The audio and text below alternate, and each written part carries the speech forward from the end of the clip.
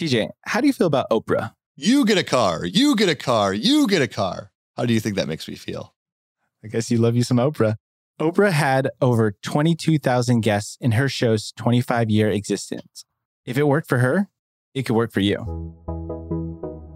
This is the Pod On Podcast.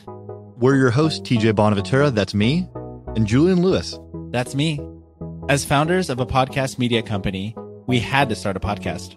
So join us each episode as we and our guests drop knowledge on podcasting for you, the curious and scrappy podcaster.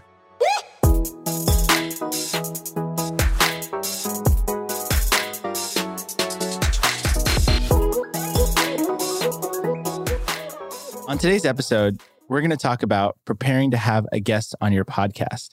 TJ, why don't you kick us off and let people know why they should have a guest in the first place? Yeah, it's a great question. And a lot of people haven't really thought about the specifics of why you'd want to have a guest.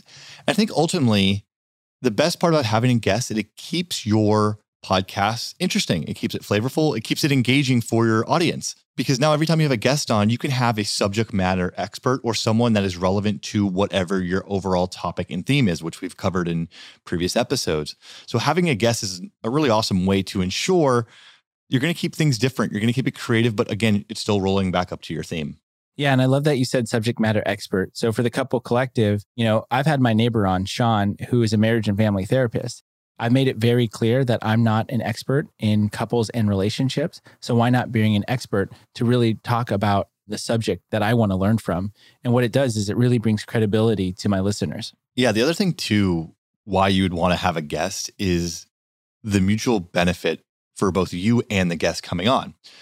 You'll have a guest come on that's going to be relevant to your audience, which we talked about, but also for your guest, it gives them more exposure to their audience. So maybe they just wrote a book. Maybe they have their own podcast. Maybe they're a blogger or they're big on Twitter, whatever it may be. By them coming onto your podcast will then allow them to gain a greater exposure. And this is a great tactic to take because at the end of each podcast or throughout the podcast, you want to obviously have a natural conversation depending on the style of your podcast, but also it gives them an opportunity to spray in different pieces about who they are, their ideologies, what they've written in the past, what they've talked about in the past, what they've done on TV in the past, wherever their expertise lies. And so as they can sprinkle those in throughout the podcast, it's not only interesting to the audience, but it's important for them to spread the word about who they are and what they're up to. Yeah. And in most cases, you don't have to pay a guest to be in your podcast. And in most cases, if you reach out to somebody, they're going to say yes, because to TJ's point, they want to spread the word on their platform, on their book, or whatever they might want to promote. So I guess, how do you determine who to have as a guest on a podcast? What are your thoughts there? My thoughts are, you don't want to have just any guest, right? You want to ensure that you're having a guest that's going to be relevant to your show and the overall theme. For example, we had the Curious and Scrappy podcaster, right? That's who our audience is. We've defined it in our previous episode. We want to have any guest going forward that's going to be interesting and relevant to our audience, to that Curious and Scrappy podcaster. So it may not be in our best interest to have someone come on that's going to talk about something other than their experience with podcasting. So maybe we have an athlete or a writer who is going to talk about a book that has nothing to do with the podcasting space. That doesn't make sense.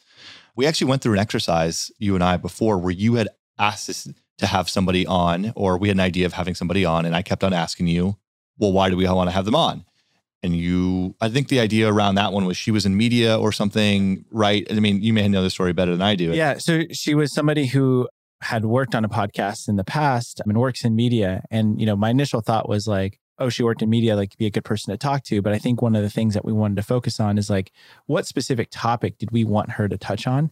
And so, that's a conversation that we had as we were whiteboarding and planning for that episode, to give a shout out to our last episode on planning. Yeah. And so we eventually got to the point where okay, well, what is she going to bring value to? She's done all these different things in media. She's been on podcasts before, but how can we make sure that when she's on the Pod On podcast, she's talking about her experience with podcasting that's going to be interesting to our audience? Yeah. I mean, at the end of the day, we want to make sure that we're bringing value to the end listener, both our audience as well as their audience, as long as it aligns with the topic that we have. And now, I think there are definitely adjacencies, right? And so part of what we're looking to do here is help people to build and grow their podcast. And so when we get to the part where we're talking about launching and promotion, if we have a marketer come in who has an expertise in the general landscape of marketing, that would work because there's an adjacency there. So it doesn't have to be directly in line, but there just definitely has to be an adjacency. So Julian, I want to talk about the process of getting a guest on, right? It's one thing to have a friend or family member on or someone that you know. It's pretty straightforward to get them on the pod. You send them an email, text, whatever. But what about getting somebody you don't know? What are some different approaches to not just convince, but incentivize having a guest on your pod? The beautiful thing is, it's actually pretty easy to get somebody to come onto your podcast, but you have to do your homework. My background is in sales, and I would never have my team or myself reach out to a potential client cold without adding any sort of value or having any understanding of why they would be a good fit, right? You have to take that same approach when you're reaching out for a guest.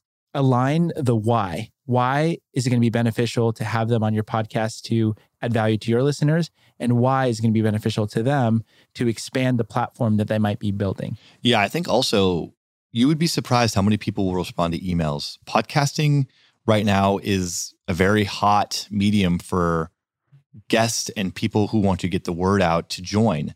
For example, we had the Big Swing guys on, Cooper and Ross. How we got them in the studio almost a year ago? A very just cold outreach through Instagram. I reached out to them saying, hey, we have a podcast in San Francisco. I know you guys are doing a podcast. We love it. Sounds like you guys are doing a lot of stuff inside of your hotel room or in the lobby of the hotel. Would you be interested in coming into the studio and just using it for free? And sure enough, they came in. They had a really good podcast with Rich Hill, and the rest is history. And now we have a relationship for life with those guys. So it's always going to be important to use, cold emails, but again, having some sort of context behind it. And then ultimately using social media is such a great way to connect with people and like-minded people in the podcast industry, and listen to other podcasts. If there's something that's similar to you out there in terms of what your subject matter is, reach out to guests that they have. People love what they're talking about. They're happy to join. You'll be pleasantly surprised. TJ, what I'm pleasantly surprised about is that you didn't say slide into the DMs. I feel like you love saying that. But in all reality, it really doesn't matter what the platform is. Twitter, Instagram, LinkedIn, email. You can reach out on whatever channel that you see them engaging on and just ask the question, bring the value, give them the reason why, and most likely you'll get a response and hopefully you'll get them on your podcast. I feel like I'm back in my old sales days with all these tips and tricks of outreach. Love it. So Julian, you've done the outreach. You slid into the DMs. Nice. You slid into the DMs. You've got a response. They've agreed to come on the podcast. Now what do you need to do? What you don't need to do is just wait for the day of the recording and just show up. What you do need to do is have a prep doc prepared, something that basically gives an overview of your show. One thing to note is because you're reaching out cold to them, there's a very strong chance that they don't listen to your podcast.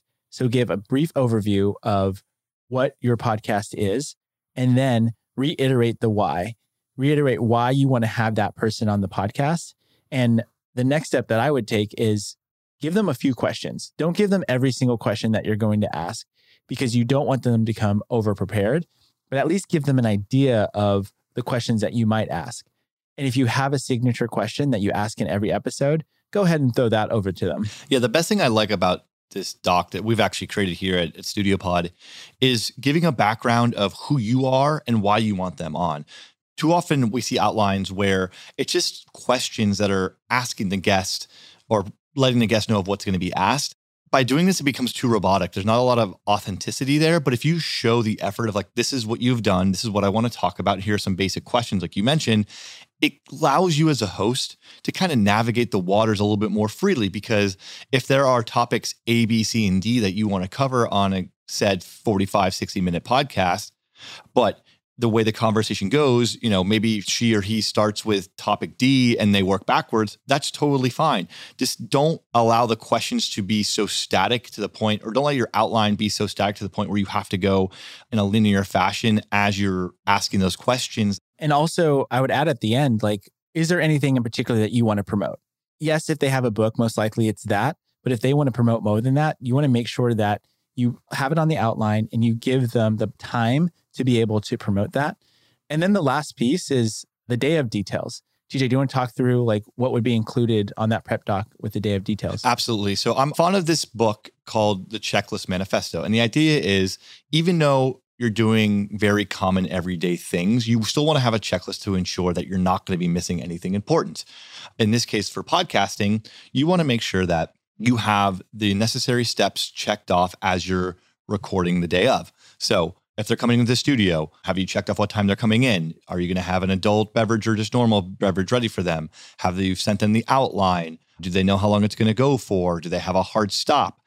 Things like this to make sure that everything is going to run smoothly and you're not just winging it so much to the point where it becomes a little bit unorganized. Being as organized as possible is really going to make it comfortable for your guest.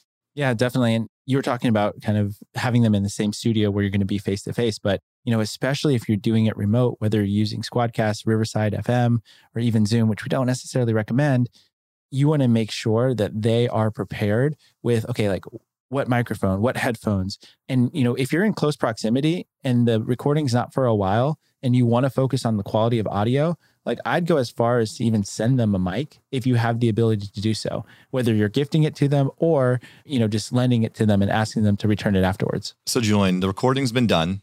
Now you want to promote this. You have an awesome guest on. What can you do to maximize exposure for this episode?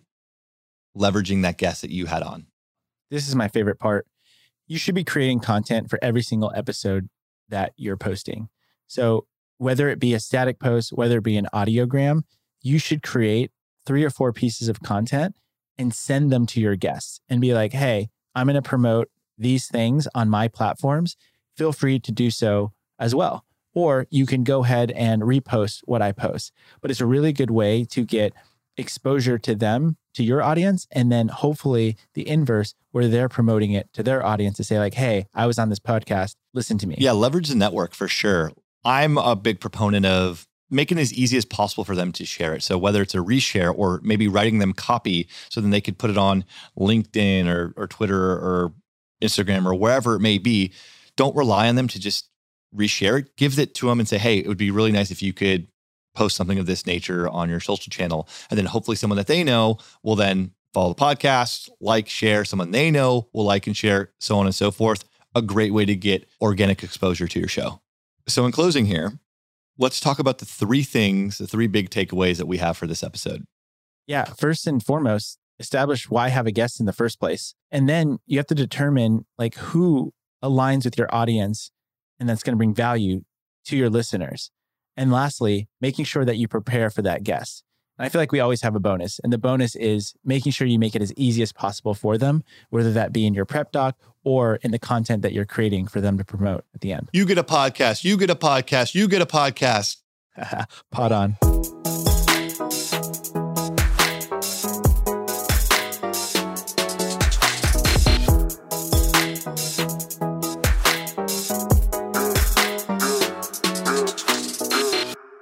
Every episode of the Pod On podcast is produced and edited by Studio Pod Media. For more information about our work and our clients, go to studiopodsf.com. Shout out to Gary Oakland for the fire track. Gary O.